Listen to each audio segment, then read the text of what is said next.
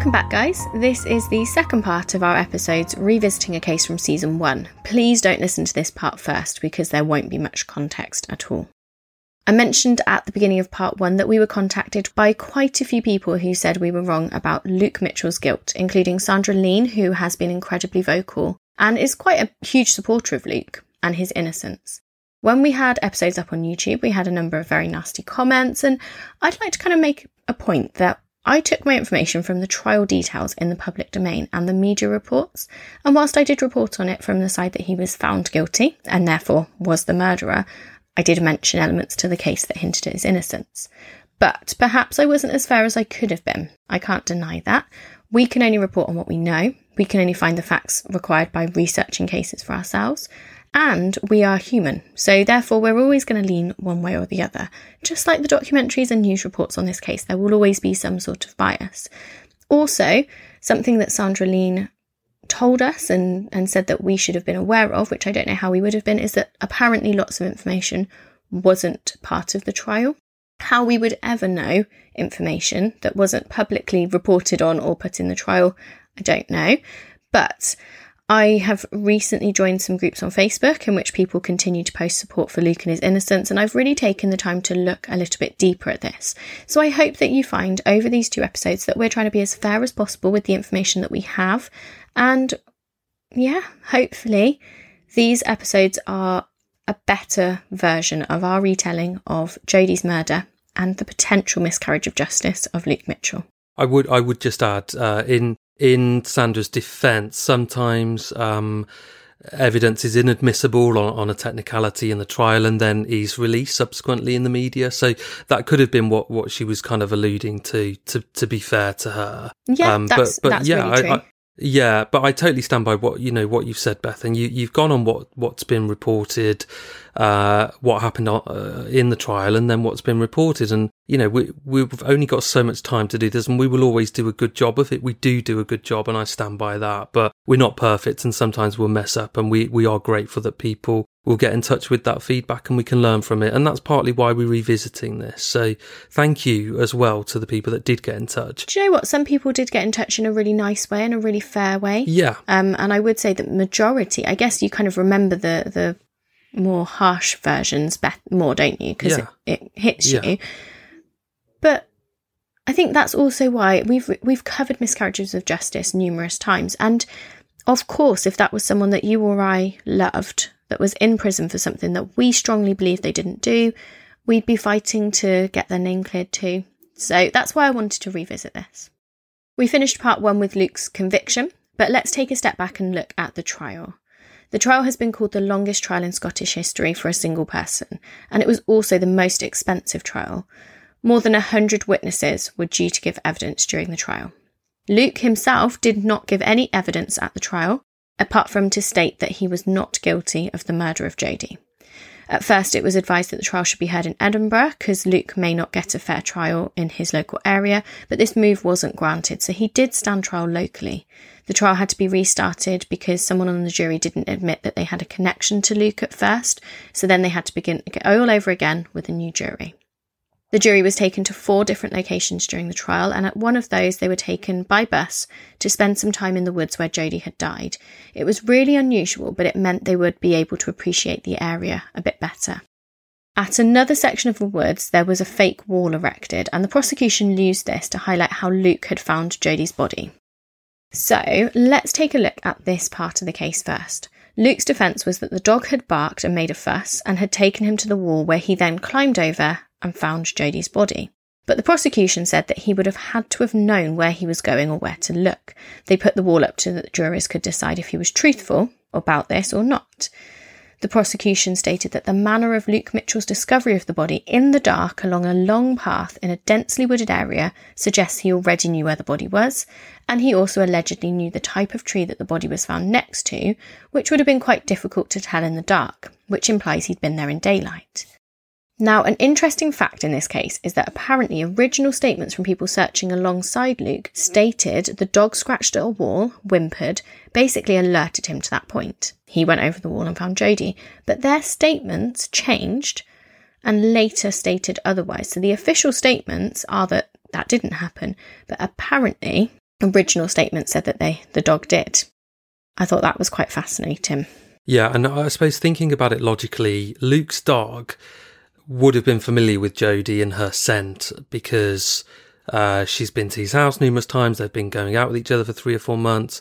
So it kind of because I'm sort of thinking, there's lots of people probably searching for her on that night. And it's Luke that finds the body at midnight. It's not somebody else, it's him. So that is more suspicious. But when you do look at the context of he's got his dog with him, his dog was familiar with Jodi, his dog would be familiar with her scent, it is quite likely that the dog could have absolutely led Luke to the site of Jodi's body and then made a fuss when he got there of there's something the other side of this wall that I recognise.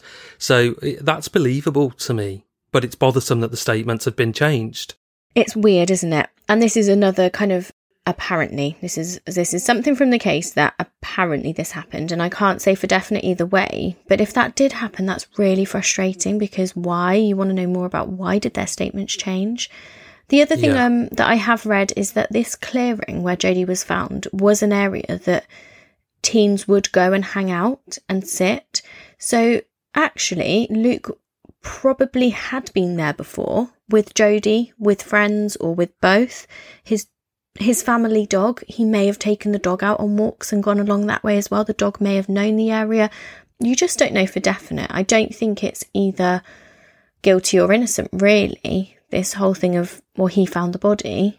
Either way, it's you could take it in whatever way you want to take it, can't you? Well, he's found the body out of all the people searching, so he must have known where it was. Or actually, well, of course he found the body because he's got his dog with him and his dog would have followed the scent. And maybe he was more willing to climb over a wall in the pitch black because he had someone who it's his girlfriend that he's searching for. Everyone else is searching, and they are searching for somebody, but would they be as willing to climb over? And he's a fit 14-year-old, 15-year-old, you know what I mean? He's able to climb over a wall more easily than a grown adult, probably. Luke's alibi was that he was at home. So Luke said that he had chatted to his brother about 5:30. His brother was at home. So he'd said his brother was home. His brother had at the time backed him up. But in a separate interview, and I don't know if you remember this from the original episode, but in a separate interview, Luke's brother said Luke had actually been out. The reason he knew that his brother was out was because he was using the computer to look at pornographic material. And in another interview, the police got Luke's brother to agree he wouldn't have chosen to masturbate, had to say that word, if he believed someone else was at the house, because obviously you're not going to do that when your brother's in the home as well, and your mum. So the alibi was kind of shown to be either a lie or a mistake. It's very interesting. We don't know where that computer was. No. Is that a computer in a communal area of that home, so the living room, for example, or is it in his own bedroom, or did they share a bedroom? So I don't know. It doesn't really tell us an awful lot. The difficulty is that Luke never denied that he did go out that evening. His story was that the pair were messaging, Jodi was due round, Jodi never showed up, so he assumed she wasn't going to come round and he went out. It wasn't particularly unusual. He had never denied going out, but the timings was what didn't fit. He was adamant that he was at home when Jodi was murdered and his mum had returned home at a specific time. So this alibi was given initially, but it was apparently proven to be wrong. However, Luke's brother and his mum were charged with perverting the course of justice for giving Luke fake alibis. But this charge was reversed. The charge was reversed in a courtroom with no one else in. It was like the judge basically told them. The jury weren't there. So does this mean that they hadn't actually lied and the alibi did stand up? Or did it just mean that they were let off because, the judge kind of gives them some sympathy? Oh, your son/brother is a murderer, so I'll give you some sympathy and you're not going to be charged? Or did the judge think actually it wasn't a false alibi after all? And I haven't been able to find that out definitively, but they were not charged with perverting the course of justice ultimately for giving a fake alibi. It could have been a genuine mistake, perhaps. That could be the reason. And it is hard, isn't it, to even on a significant day, it's hard to go back and really kind of break it down into hour by hour what you did. If anybody tries to do that, if you try and think of what you did, 2 days ago, you'd struggle. It would take some time. You probably would get there, but it's not going to be 100% accurate, is it? So maybe they were a little bit confused, or maybe something else went down that we're not privy to. Luke told his friends that he had planned to meet with Jodi Jones that evening, and he later mentioned to them that she was no longer meeting him. There had been no messages to, definitively state this. Jodi had left her house to walk to him. So people who believe Luke is guilty think that the reason he knew she wouldn't be meeting him was because she was already dead, that he had killed her, and then he'd returned home to solidify his alibi. So, why was he saying to friends, well, she's not meeting me? How do you know she's equally not meeting plausible? You? But then they're teenagers. He thinks she hasn't shown up, so therefore isn't meeting him. So he goes home, yeah. Yeah. The prosecution also said that Luke had taken an interest in the 1947 Black Dahlia case, and that they tried to say the wounds were similar. But the key part of the Black Dahlia case is that Elizabeth Short was cut in half. So it's a really tenuous link there, in my opinion. The prosecution kind of had to prove that this 14-year-old was a cold, calm killer. So they focused on his love of Marilyn Manson, saying he was obsessed with the rock star. Marilyn Manson had done some paintings, and one of them depicted the Black Dahlia murder. So the prosecution tried to say that these two obsessions prompted him to act. I thought then, and I still think now, that it's just clutching at straws. And actually, if he'd Googled the Black Dahlia murder, maybe it was because he'd seen the painting that someone he loved from music had done, or like any of us, he Googled and wondered a murder what it was because he was based interested. On. Yeah, this is bollocks. Yeah, this doesn't really do the prosecution any favours. It does undermine what they're trying to achieve here. When the police searched Luke's room after his arrest in April 2004, they found a knife pouch, but the knife it would have held had been lost shortly after the murder of Jodi, and Luke's mum had purchased him a replacement. On the pouch, Luke had marked it with JJ 1989 to 2003, so Jodi Jones and her dates of birth and death.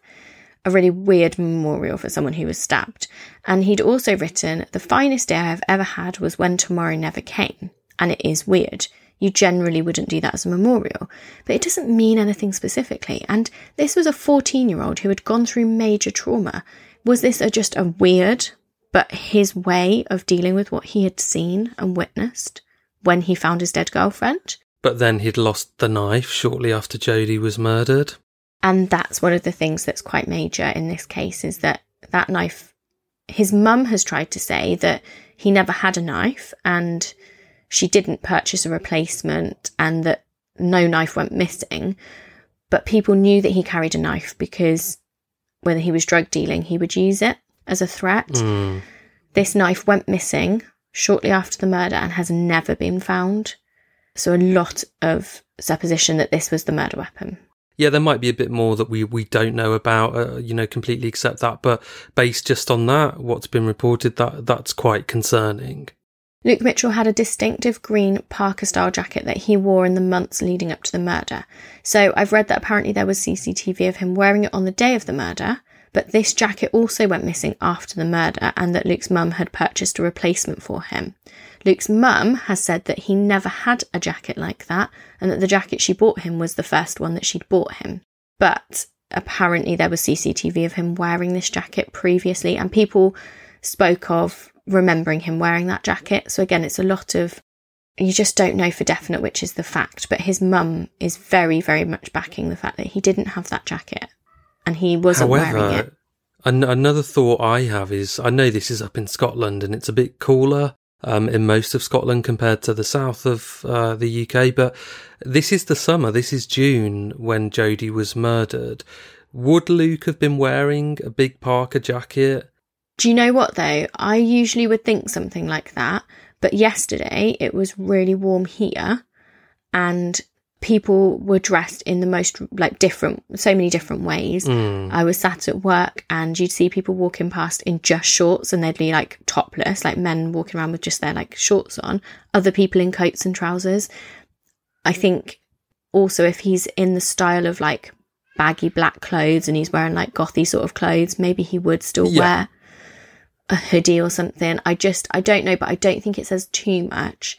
The suggestion is that he was wearing that coat when he killed her, and because it was covered in blood, that's why it was destroyed. which does make sense if we look at it from an angle of his guilt. Because where is that coat? Why did his mum have to buy him a whole new coat? Yeah, but again, there's a huge question mark over this. But yeah, if he did have that coat, if he was wearing it at the time of the murder and he was the murderer, that would have been covered, very sadly in Jodi Jones's blood. Of course it would. It was a frenzied attack and she was stabbed multiple times. So yeah, it would have been covered. So it would have had to have been disposed of. But then, like I say, we have this huge question mark over whether he even had a jacket like that. Yeah. The prosecution stated that the wood burner at the Mitchell home had been used on 2 occasions that night, and neighbours said it was unlike Luke to use it at those times, and especially at this time of year. Why would you use a wood burner in the summer? A bit like you said with the coat, but makes a little bit more sense. But the wood burner. Police later recovered ash from the burner, but there was no evidence found inside the wood burner that could be linked to Jodi's murder. Police were unable to establish if clothes had been burned in it. So circumstantial evidence there. Was the jacket burned or not? The prosecution nor the defence can say either way definitively. And there was a TV documentary that a lot of listeners mentioned watching. They pointed out that Sandra Lean actually did say this ruled out that clothes had been destroyed in the burner that evening.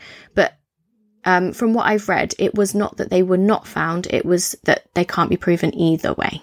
Which I get, because the temperatures that would get to, it's almost like a furnace, isn't it? So I don't know what it would get to, but it could be 1,000 degrees for all we know. So anything going into that is literally being incinerated. A witness saw a teenage boy and a teenage girl resembling Jodi Jones and Luke Mitchell at the east end of the path where Jodi Jones's body was later found, and this witness put the time at around 16:50. The witness's description of the boy and the girl as well as their clothing was a positive identification of them both. The witness later picked out Luke Mitchell's photograph from an album of similar-looking males. Now, this witness could not identify Luke Mitchell in court a year and a half later. That doesn't necessarily invalidate the identification she made shortly after the event, but to some people this then casts doubt on her sighting. I think it's a year and a half later, and I don't really think you can take too much into consideration with that. But some of Luke Mitchell's supporters say that, well, this person clearly didn't see him at the time. But his facial features would have changed in a year and a half. His height would have probably changed. His hair, physical, lots of other elements of his physical appearance. His style, the clothes he would have been wearing in court. He's a year and a half older as well. When you're a child and a teenager, this isn't an change adult. a lot in short times, yeah. Absolutely. So I don't think you can read into that personally.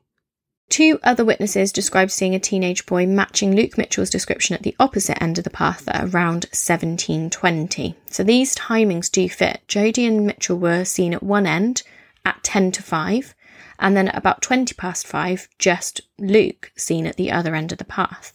But what I would say is, after a frenzied attack such as the one that Jodi suffered, wouldn't Luke have been covered in blood?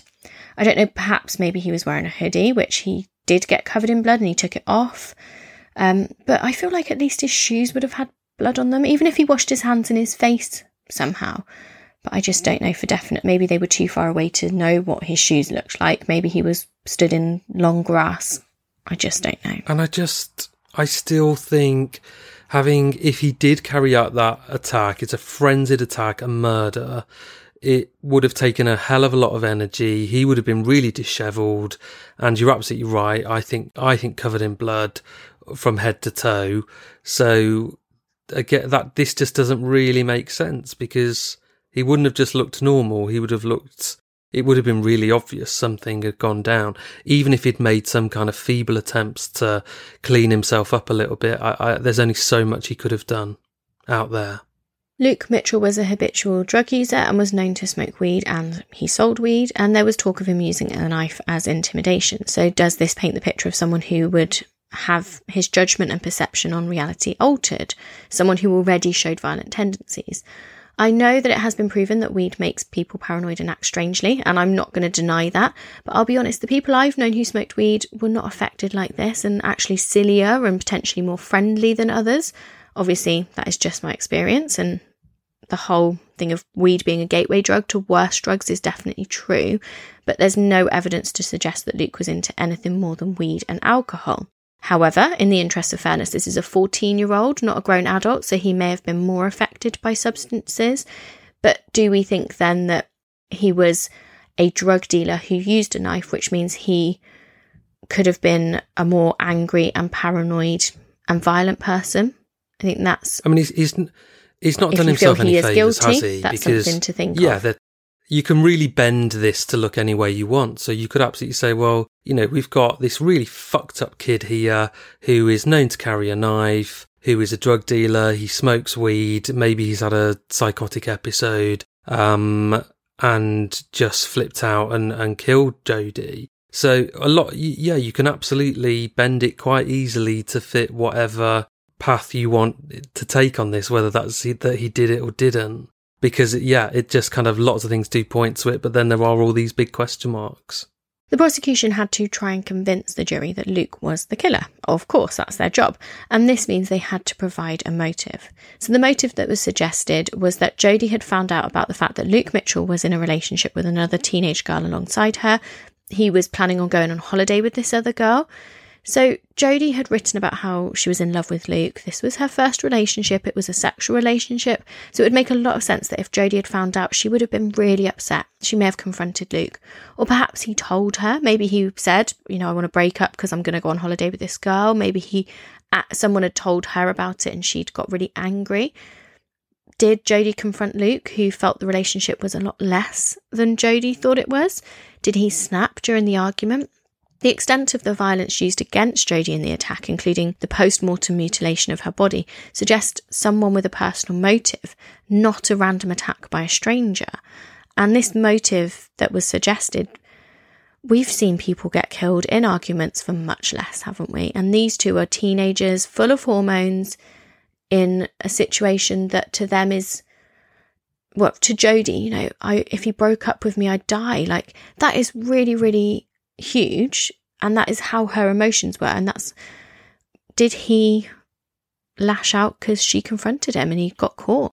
Yeah, and this sounds like it was a really intense relationship. It was an intimate relationship, and at that age, at 14, both of them were perhaps ill-equipped to deal with the emotional nature of that kind of relationship because of those intense feelings. And this is all very, very possible that they met up and they had an argument and she found out about this other girl and, who knows what was said, and that he just reacted, saw red, literally, and attacked her and couldn't stop himself, until he was out of breath and she was dead. And then had that moment of, oh my God, what have I done? I need to get my head together now and sort of sort myself out and get back home and have an alibi and all of that. I certainly don't think if he is responsible, and, I really struggle saying if, because he has been convicted of this. But we have to accept there are miscarriages of justice. So if he is responsible, then... I can't even remember what I was saying, where I was going with it, but I don't know. I'm just really conflicted with it. But my point is, I suppose I can really see that could have very easily happened, couldn't it? Yeah, this intense argument sides, can't we? With him reacting in just utter rage and known to carry a knife. That's what people have said. And he's got a knife, and before he knows it, he's used it, and he can't stop himself. I think it's good because we are so away from this. Somebody who knew either of them would have more emotion. We can look at this on quite a factual, black and white way. Yeah, I do. I would just sort of add, I do still completely accept we don't know everything. So I completely accept that. I'm just basing this on what is widely reported. We don't know everything. So I do appreciate that there might be answers to some of these questions that I've said this huge question mark over that. There might be other answers that actually prove the other way. So, and if anybody's got any information or evidence that we've said, oh, we just don't know this or we don't know that, and we'd love to know the answer to X, Y, Z. If you have got that information that I haven't been able to find when I've done my research, please do get in touch and send it to us, because we would be fascinated to be able to come to more of an answer, I think, from ourselves. I don't know about you, Mark, but I'd be really interested to read more. To know more, yeah. Yeah, I mean, it would have been interesting, you know, had Sandra responded to your email, Beth, and to have had further information. So it was a shame that we didn't get that. And I'm sure there were reasons for that. Yeah, because she offered so much more, and she said that she could give us all this information. And I said, please do, send me whatever you want me to read. I want to. So we shall see. But that's fine. Things happen and people have reasons why they can't come back. But I know we'll kind of come to it a bit later on. Compared with all these other people that she was probably talking to. Exactly. And, you know, we're not important in the grand scheme of it at all. But I just want to say, you know, he was convicted in 2005, wasn't he? 20-year minimum term. And it's 2023 now. So he's still protesting his innocence. He will not be released at all. Will he? I don't think, if he doesn't admit his guilt to this. So he's only potentially a couple of years from being released. If he actually turns around now and says, do you know what, I found God or whatever, or I've grown and I've learned, and actually I'm ready to kind of say, yeah, I did do it, and I want to apologise to the family and blah, blah, blah, and then he stands a chance of getting out. But the fact that he's adamantly continuing to pursue this not guilty line, even though he could potentially be freed in a couple of years, there is a lot of weight to that, I think. That does say a lot that that he could totally be innocent. Because if you had done it, wouldn't you just turn around and go, oh, fuck it, you know, I can get out in a couple of years if I just admit it now. So I'll admit it. I did do it. That's definitely a big part to this. Yeah, I think so. So as I said in part 1, the jury of 8 women and 7 men took just 5 hours to deliberate before finding Luke guilty. Luke was sentenced, and the judge said he would sentence him to a minimum of 20 years in prison before being considered for parole because he was truly wicked. In 2006, Luke was granted leave to appeal. This was based on a number of facts. So the fact that the trial shouldn't have been held locally, that the media had already given away so much information, his family had been run out of town, basically that he hadn't had a fair trial. This was allowed, and in 2008, his appeal was heard. The 3 judges agreed 2-1 that his original trial stood, and that even if it had been held in Edinburgh, the evidence didn't change anything. The one judge who disagreed said that they were really sad that they had to disagree with their colleagues, but that Luke should have had a lawyer for his interviews, and the judge said the sentencing judge should not have imposed such a punishment of such severity on a young offender. However, this was a 2-1 verdict. His appeal was quashed. And Luke Mitchell remains incarcerated currently. As you said, he continues to protest his innocence. So, what do we think? First of all, I think it's really important that we should note there have not been any similar attacks in the area in the nearly 2 decades since Jodi's murder. This, along with the fact that the evidence showed what seemed like a personal attack by someone who had a personal motive, sticks with me. This keeps me more on the side of Luke's guilt, but I don't know if I was on the jury whether or not I'd felt fully convinced. Was there someone else who could have had a personal reason to attack Jodi at this moment? The reason for the potential argument and the reason for the attack, the idea that Jodi confronted Luke about his other girlfriend, does feel unlikely to me, but like I said, we've seen people killed for less. Just because I don't think that I would react in that way doesn't mean that I can't put myself in the shoes of 2 14-year-olds who are so just obsessed with their own world. And that could be the case. The fact that none of Luke's DNA was found on Jodi's body or at the scene is a big one for me. She apparently fought back to her attacker, but Luke had no injuries on him. This, for me, is where the case against Luke falls down. However, the police moved Jodi's body onto a plastic sheet, but didn't properly protect the scene overnight. It rained the night of her discovery, so potentially DNA had been washed off and was just not identified because of this. Some of Luke's supporters have stated they believe this wasn't poor policing, but actually purposefully bad policing as part of a cover-up. Why? I'm not really sure. I haven't seen anything that actually tells you why they would have wanted to cover this up or to put him forward as a scapegoat.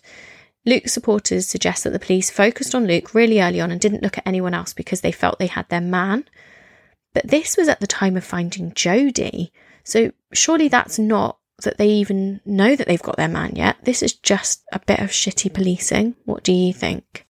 I think I'm much more balanced now. I think I used to put so much faith in the court system of fair trials and all of that. But you're really fascinated in miscarriages of justice, and you've covered quite a few.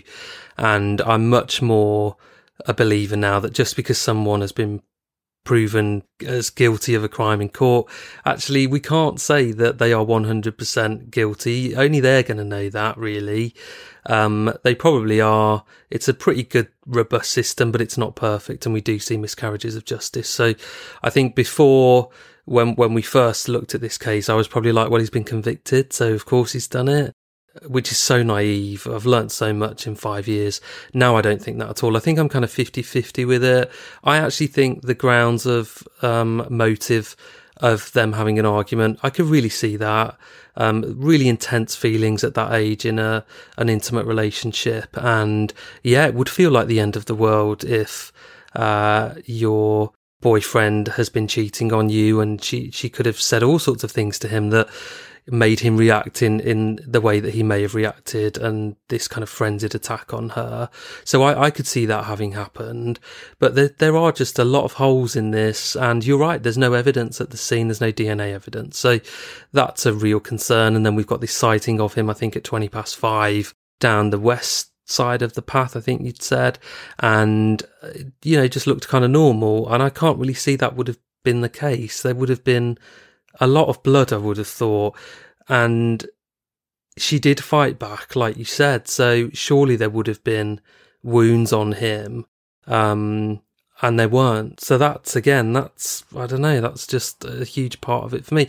It's like one thing will send me down the guilty path, and the other thing will send me down the innocent path. So I just can't say, I really can't say, and that's horrible because, I'm sure Jodi's family want to feel that justice has been done, and they might still feel that, of course, but maybe even if they accept the verdict and believe he's guilty, maybe they have got 1% of them that has this niggling doubt because people have so vehemently defended Luke's innocence, and that's sad for them, I think, that they don't necessarily get the full closure on this, where they can just try and put a bit of a lid on it here and there.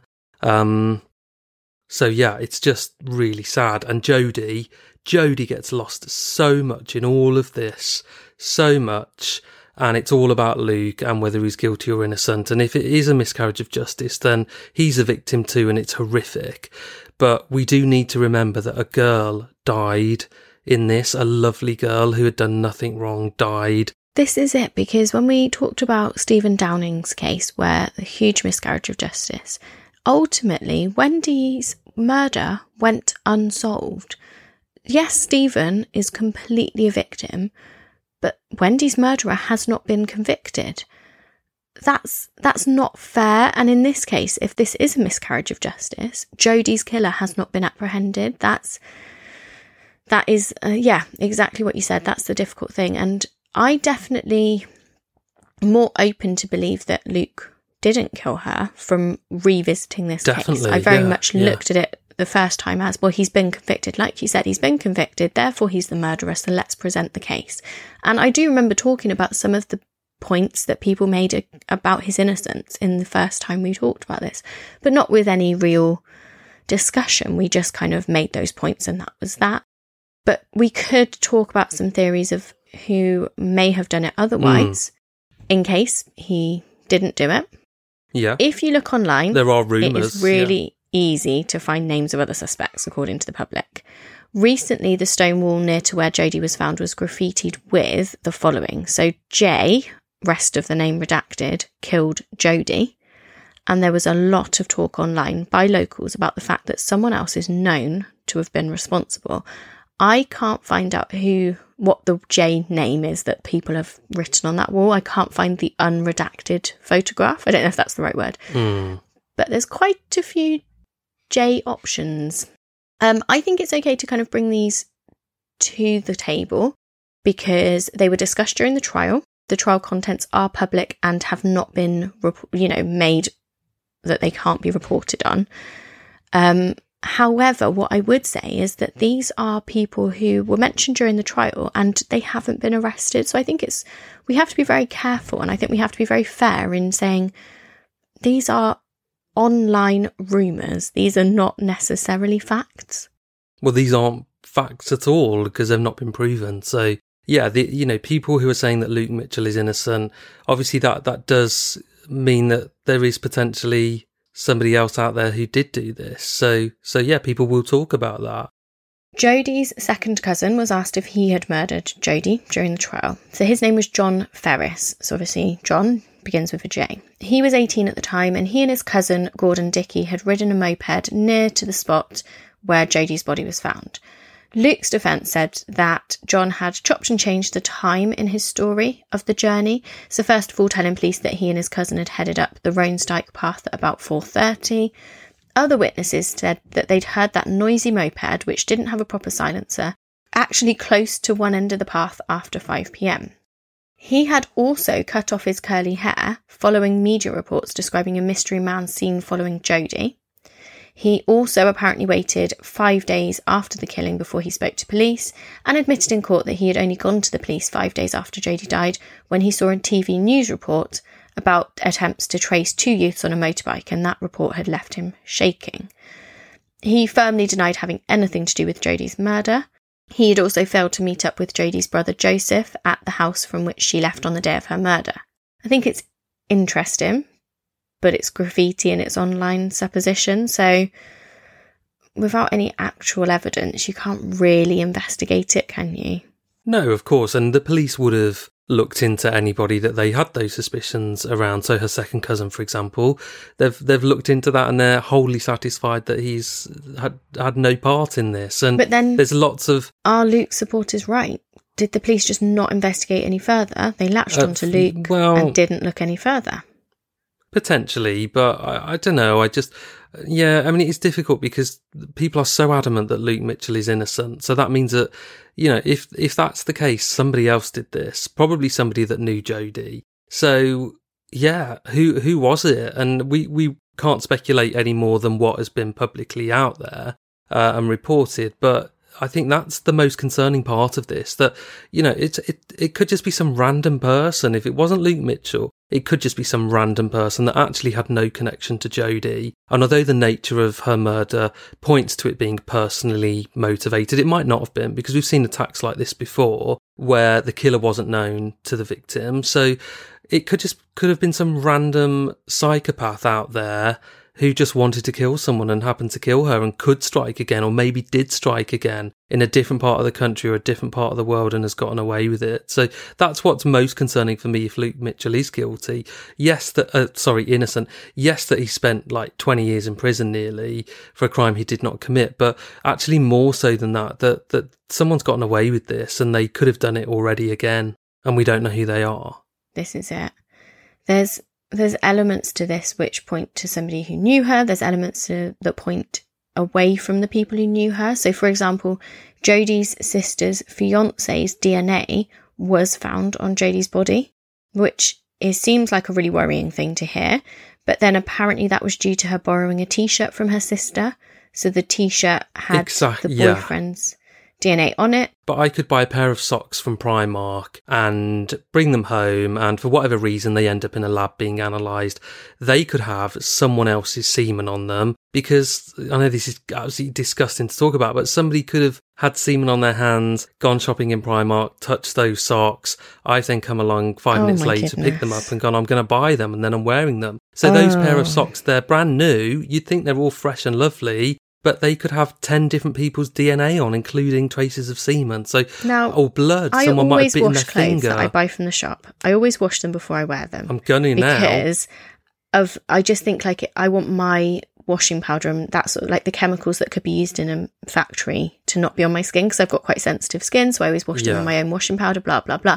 But now I'm going to be doubly sure that I do, because I don't want someone's dirty DNA on my clothes. Yeah, but genuinely, think how many people we kind of see by touching a lot of the time, don't we, when we're looking for clothes in particular. So you're going to be touching them. So many people could have touched them. They might have been biting the side of their nail on their finger and it had bled and there's blood on it. So I'm just always quite careful with DNA evidence being found when it's like trace DNA. I'm like, well, yeah, it's like there's DNA over fucking everything from multiple different people that you know and don't know. That's just the nature of it. I don't read too much into it. There was also a condom that was close to where Jodi was found, but this does appear not to be linked to her murder. This was an area where people would, teens would meet and have sex and drink and smoke weed. Her attack did not include a sexual assault or rape, according to the police. So it's just an element that is added in. But I feel like this side to it is, you've mentioned it already, and I think it's the bit that possibly would freak you out the most, is a random attacker who took an opportunity. You mentioned in part 1 Stuart Ludlam, a totally motiveless murder that's perpetrated by someone who quickly moved on. Stuart Ludlam, whose murder we covered in season 2, episode 4. So his killer, Colin Cheatham, who we talked about with the we as well, he'd always dreamed about committing the perfect murder with a complete stranger as his victim. On September 17th, 2009, he shot and killed 43-year-old taxi driver Stuart Ludlam at Cromford railway station. Cheatham had zero connection to Stuart. And most frighteningly of all, there was no motive behind the killing. Could Jodi have been the victim of such an attack? And what if it's someone who is like an itinerant person who's moving around the country for many reasons? Could it be that? Yeah, and the motive, the only motive you could say with Colin Cheatham, I say, but we all pronounce things differently. I'm not calling you out and saying Cheatham. It might be Cheatham. I probably said it wrong, to be honest. But I will say Cheatham because I'd feel really weird not saying it like that. But the only motive there could have been there was just the sense of accomplishment, perhaps, that, I am so clever that I have managed to I've killed a man and I've gotten away with it and nobody knows that I've killed a man.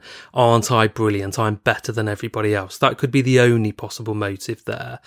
So yeah, it could absolutely be the same here.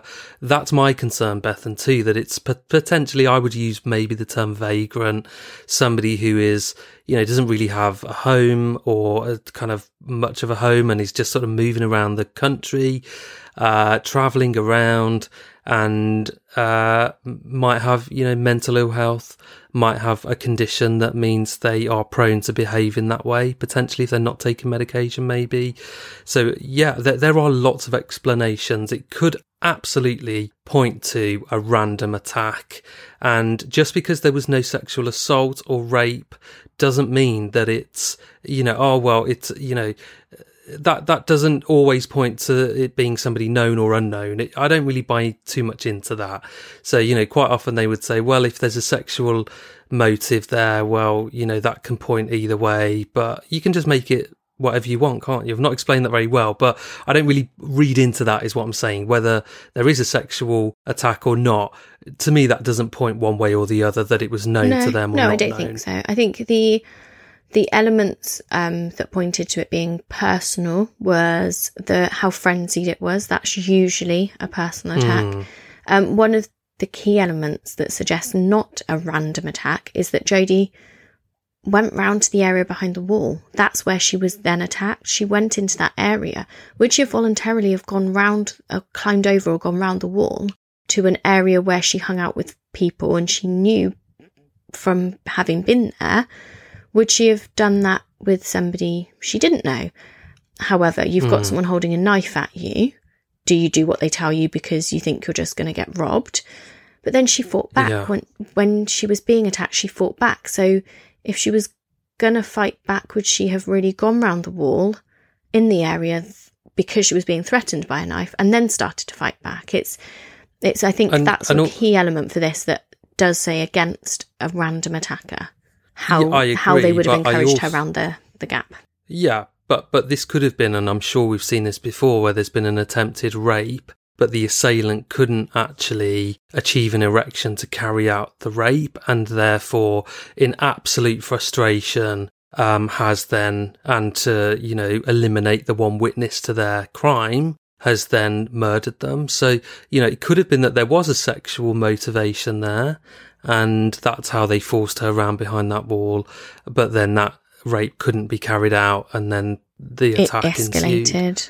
Yeah. I mean, it's hard. I really, in lots of ways, I just don't want to think about it because you don't want that to be the case at all. We don't know, and it's speculation, and I just don't want to think of those last moments would have been harrowing enough for her, whatever the scenario. It's just really hard, isn't it? to think about it, because we we're probably all a bit guilty of just focusing on this whole potential miscarriage of justice, and we're probably a bit guilty of it too, maybe, and we've forgotten a bit about her. I don't know if we have, but I think that's my concern. There is a 14-year-old girl at the heart of this, and it's hard to think about what could have happened and by whom in those final moments of her sadly premature life. Yeah. So in conclusion, Luke Mitchell has had a number of previous attempts to overturn his conviction rejected, and a bid to have his case referred to the UK Supreme Court was turned down at the High Court in Edinburgh.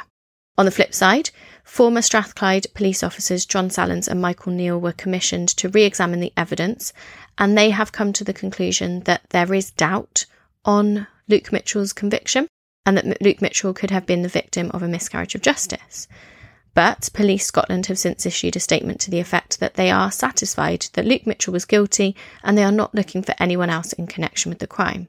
They state that the evidence produced at the trial was circumstantial. However, the prosecution argued that together it made a compelling case, and the jury agreed. So this has changed my opinion on, I don't think he is definitively guilty. There is so much doubt in my mind, and I don't know that if I had all of this in front of me, I'd be able to say either way. But I still sway more towards that, because I think it was very personal, and it makes sense to me that they could have had a row, and that he's just grabbed a knife that he is used to using to threaten people, and that afterwards he is so affected by it. But then I feel bad, because what if he was just so affected by it because he was suffering from trauma? Not that my opinion really matters. I don't need to feel that bad about it, because it's just my opinion. But that's the element that makes me feel really sad, is that, and the fact that he has not stopped professing his innocence. I think that is really key. You could quite quietly just put your head down, serve your time, admit it, get out, you're free again. But like you said earlier, he's been in there nearly the whole sentence already. Why would you still do that? Yeah, I mean, he was born, I think you said, in 88. So he's like mid-30s. He was born in 88, yeah. Yeah, so he's 35-ish and could be out in his late 30s. That is not too late to start a new life, and you've served your time, you've served your sentence if you did do it, and hopefully, potentially, will be reformed, and you could go on to have your own family, live your life, have all the therapy that you need, maybe medication, whatever. It's not too late for him. So age was on his side. So you would think potentially, why has he maintained his innocence then so long? That does really sway me. That does sway me a bit. There's something in that, but I'm still 50-50. But I'd be really interested to hear, do any of our listeners go with, nope, still guilty? Have we not managed to change your mind at all? So there we go. Thank you very much for joining us, guys. Bye.